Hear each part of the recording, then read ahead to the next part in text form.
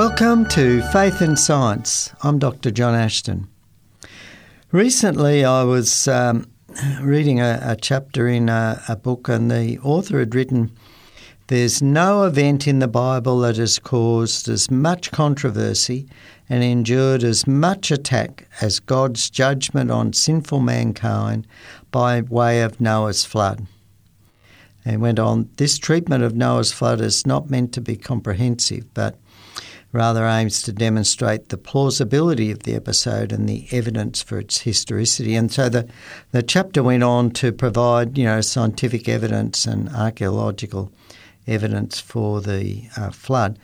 For those interested in more details, I was just quoting from Dr. Gary Baxter's book, A Defence of the Bible, the newly revised third edition. But it is true, really, that even, some Christians sort of try to, sort of rationalise the flood, that it was just some sort of little local event. But one of the things that made me think about this topic for today was the current news release about the discovery in 2021 of a very large ichthyosaur, which is a type of marine creature. I believe it's related to the dolphin-type family, but this was a very large marine predator. And it was very interesting that what happened was a contractor was cleaning a water reservoir in Rutland, England. And if you think of Rutland as a county in England, if you look at a map of England, and on the eastern side or the right-hand side, you've got this large round section that sticks out into the English Channel area there. Rutland is roughly in that area, but about a third of the way across, back inland across England. And so, it's fair way inland. And so this contractor was cleaning out this water reservoir there and noticed these fossil vertebrae, huge vertebrae, protruding in the mud at the bottom. And alerted, he thought, wow, I found something here. And because what had happened was the reservoir during the cleaning process was drained out, and so in the mud at the bottom they found this creature in the clay there, and it was huge. It was 33 foot long, or 10 metres long, and a very well preserved specimen. And it made me think, that what a marine creature that I understand lived in saltwater, doing way over there in England. And I've also talked about for example, the discovery of a pod of whale remains on the mountains in Peru. And all these things to me clearly point that the Earth as we know it was very different in the past. And I've also talked about, for example, similar Maria plesiosaur creatures, very large ones of those that were found just recently in Queensland, and I've been to some of those sites. And what impresses me is, for example, when they're finding some of these remains and some of the other giant creatures that they're finding now in Queensland, the bones and the fossilised versions of the bones are quite on the surface, protruding out of the ground. And when you think about how these creatures have to be buried and buried rapidly, otherwise they're eaten by scavengers and broken down. So to get a very large, complete skeleton like this one that they've just found at Rutland intact there, obviously points to rapid burial. And I think that, this is one of the examples we've talked about before, as I've talked about the issues for the flood.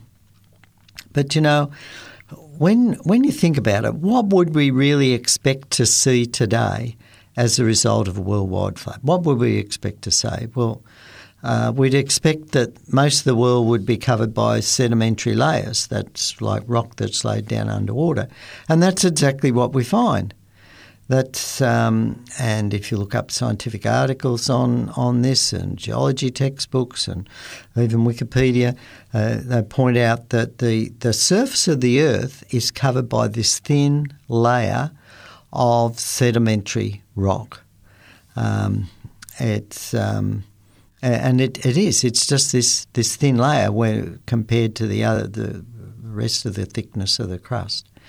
The other thing is that the Noah's flood describes this very catastrophic event that occurred on the earth. We would expect then, as all these rocks ground up and moved and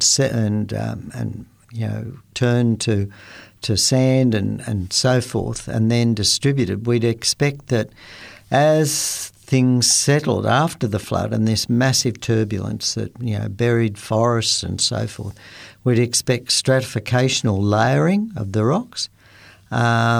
We would expect that if forests and everything are going to be buried because it would have been very lush vegetation, and we know that when they're compressed under heat and pressure, the carbon as the carbohydrate material, cellulose and everything is just converted back down to carbon, or essentially coal. And that's, again, what we find, massive coal seams around the world. And also, along with this catastrophe, just to bury the fossils, we would expect a rapid and jumbled up burying of animals and vegetation as a consequence, and many preserved fossils. And that's exactly what we find. And often, we had floods, and I mentioned this before too, a few years ago in Queensland, massive floods that, covered the area of Queensland, I think, the size of the state of New South Wales. But it didn't lead to the massive fossilisation of kangaroos and wombats and goannas or possums and these sort of things, or even crocodiles. Because it was a slow event. Now, of course, when the geologists in the past have dated these rocks, they've assumed the very slow processes of just a few millimetres of sediment a year, and then over millions of years, when they've come to layers of sedimentary layers that a kilometre deep and this sort of thing, have done the calculation. They said, well, they must be millions of years old. That's how it was originally dated, but it doesn't add up. You can't bury these giant animals by sedimentation processes that are a few millimetres a year. It's got to be massive catastrophic event to bury a giant animal the size, for example, of this ichthyosaur that they've discovered. And the other thing, of course, is they found this one in the dam, but they also find lots of other ones buried in the cliffs and limestone strata and so forth that are found around England and in other places in the world. And it just fits this picture, again, of this event that was a massive flood. But it's not that long ago. It's not that long ago. When we look at the erosion rates and everything, England would have eroded away if it was truly 180 million years old, as it says the fossil was. It would have eroded away many, many, many times. And one of the fascinating things is, of course, when we see this strata, now I mentioned this before, that some sharper contain very sharp, almost hairpin bends. And there are, lots of photographs of these in geology books. You see, I've seen them myself when I've been in the Kimberley areas, for example, in Australia, and even areas not far away from where I live in New South Wales, Australia. I've seen examples of these really tightly bent and sharply bent strata. And evolutionary geologists are really hard pushed to explain this phenomena because, again, they assume that the formations took place over thousands, perhaps even millions of years when the strata were laid down one level at a time. And they try to argue that high temperatures and pressures must have been involved.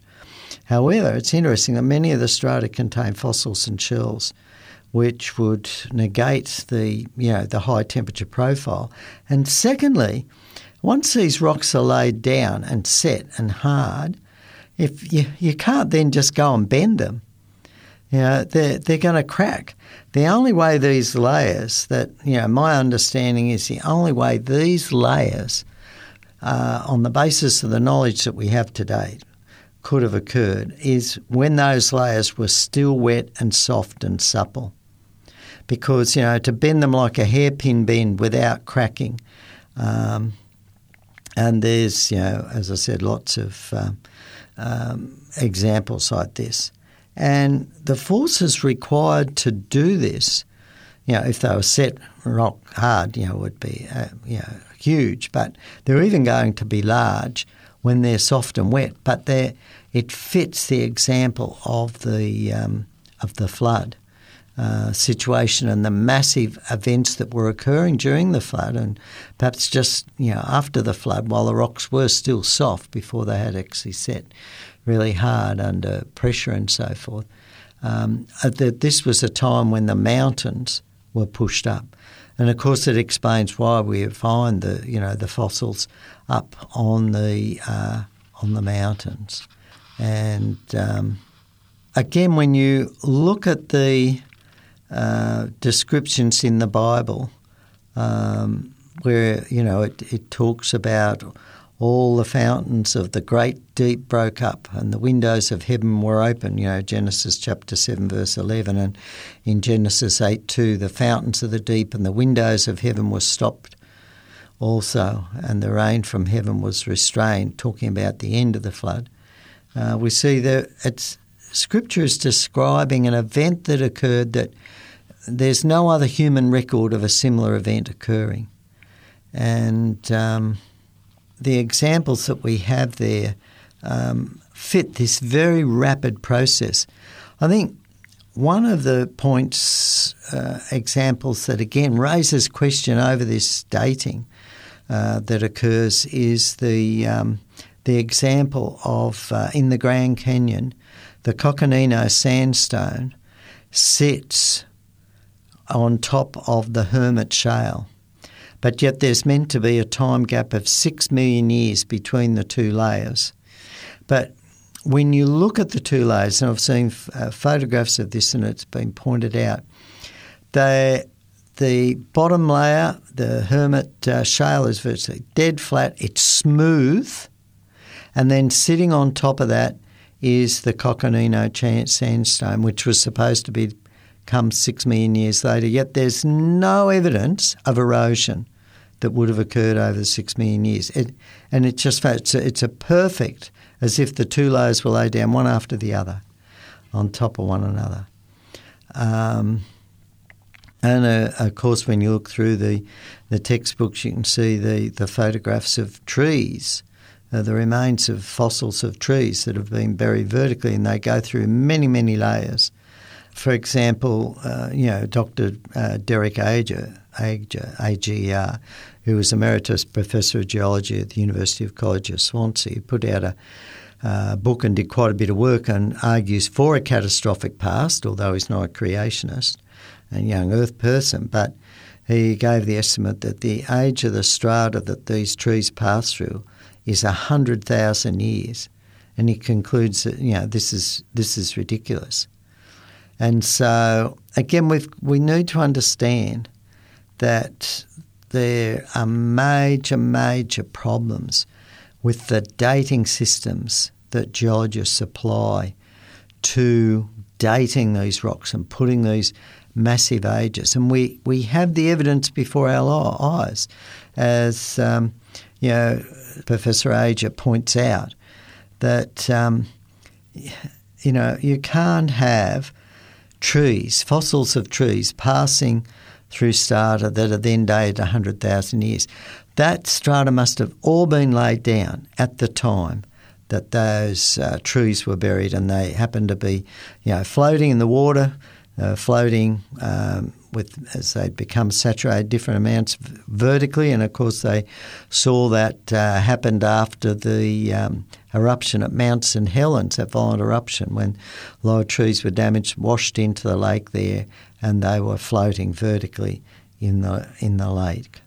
And it's interesting, often the tree stems have been ripped out and separated from their root systems and the foliage bits of the stems of the trees. So we have all this powerful evidence for the description of the flood that is there. And of course, we know too, as I've just mentioned, that rapid burial is the key to finding or to the preservation of the fossils that are preserved. And one of the interesting arguments that has been come to light reasonably recent, there was a New Scientist article in November 26, 2011, page 12 actually, and what happened was that a scientist, Alicia Cutler, and her colleagues at Brigham Young University in Utah did some experiments to see what would happen to dinosaurs if they drowned. Because one of the things is that a lot of the dinosaur remains that have been found, the dinosaurs where they've got a complete skeleton, and a lot of the skeleton materials are broken up. So when the animals died, and in the subsequent action, they were broken up and mixed up with other animals and creatures. But where the ones that are intact, they have a particular pose, and that pose is the head is thrown back, as if the head is thrown right back, and the tail is the hind limbs are bent up, and the tail is extended. And it's this dead dino posture is actually called Opisthotonus, Opisthotonus. And it's been found that it's a result of muscle spasms caused by suffocation. And it's interesting that what they did was, these scientists, they placed plucked chickens on a bed of sand for 3 months to see if desiccation would lead to muscle contractions that pulled the neck upwards. But the chickens just decayed without contorting. But when chickens were placed into cool, fresh water, their necks arched and their heads were thrown back within seconds. And that was reported to the Society of Vertebrate Paleontology at a conference in Las Vegas back in 2011. So here, this provided some quite strong evidence today that these dinosaurs had drowned. And again, this fits the position in the flood. And so to drown something like a dinosaur, you have to have a massive, event. And the other thing is, one of the very important things to point out is that the evidence for the flood is worldwide. Very much worldwide. We find the coal beds. One site that are found in the United States are found in Russia. across on the other side of the world and in Australia. It's amazing. And the same with the limestone deposits, all these sort of things. They're worldwide. The phenomena, the types of layers are worldwide. And that's why the geologic column applies worldwide. If it was a lot of little local floods, we would expect different sequences in different areas at different times. But this is a worldwide. The geological column applies worldwide.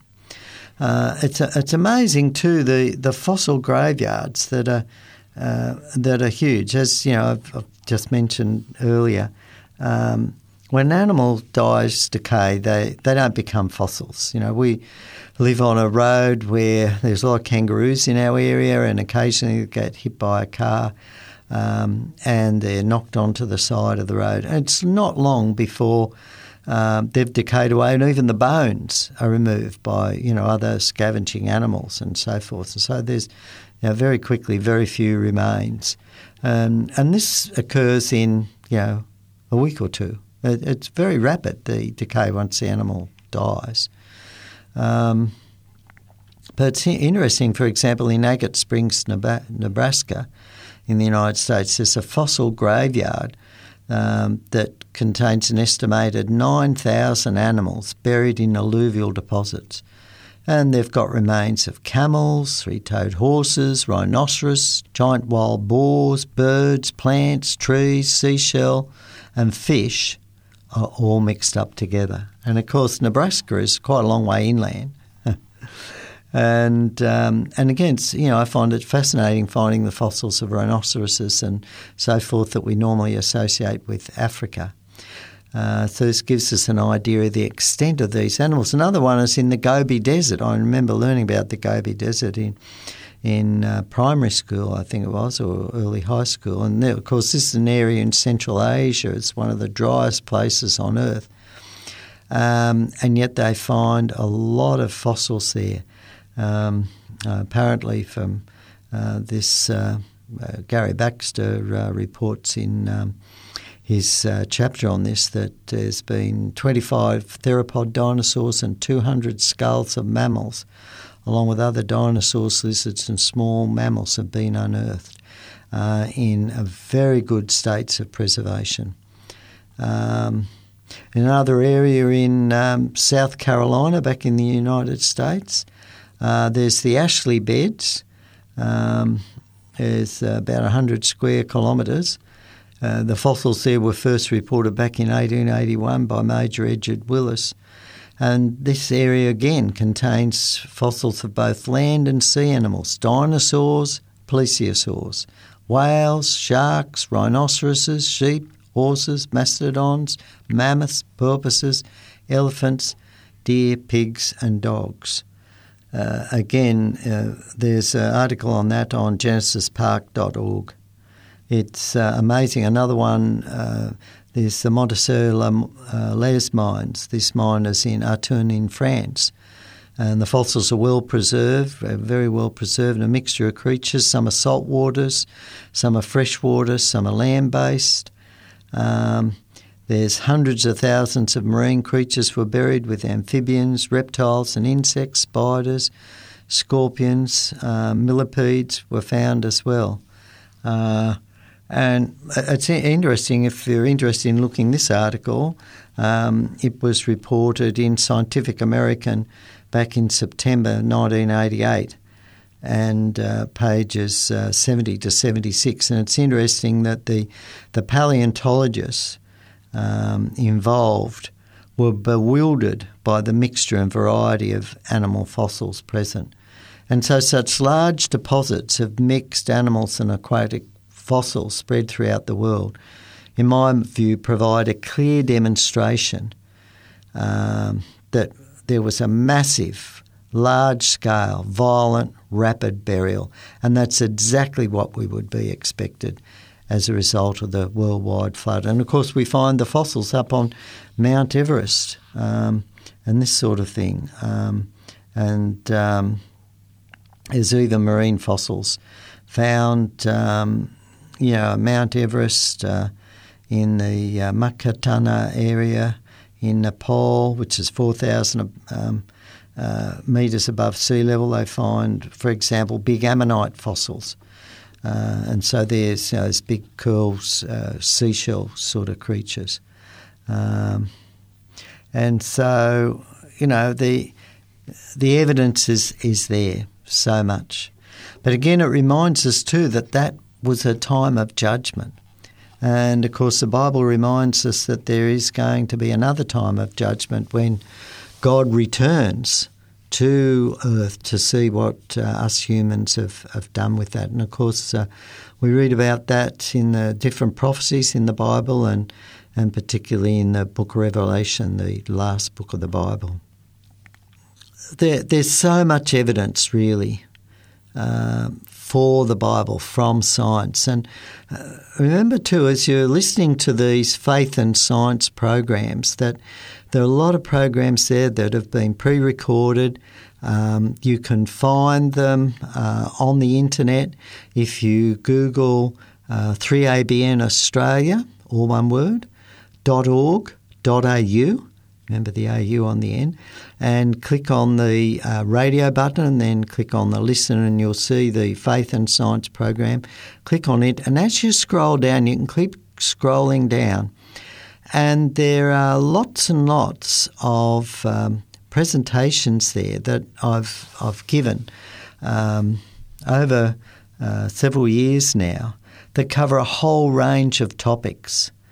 And and I'd like to encourage you, if you're listening, to go there. And if you have interest in any areas and more evidence that science, the evidence that we can gain from scientific observations today support the Bible. There are so many topics, and the different headings explain what the topic is on. There's a massive amount of evidence out there. And I'd like to encourage you to search out the program there. And when you find something interesting, send the link to friends. Send the link to young people that may be dealing with these issues at school. Help your friends to become aware that there's massive evidence out there to support the historicity and the scientific accuracy of the Bible. You've been listening to Faith and Science. I'm Dr. John Ashton. Have a great day.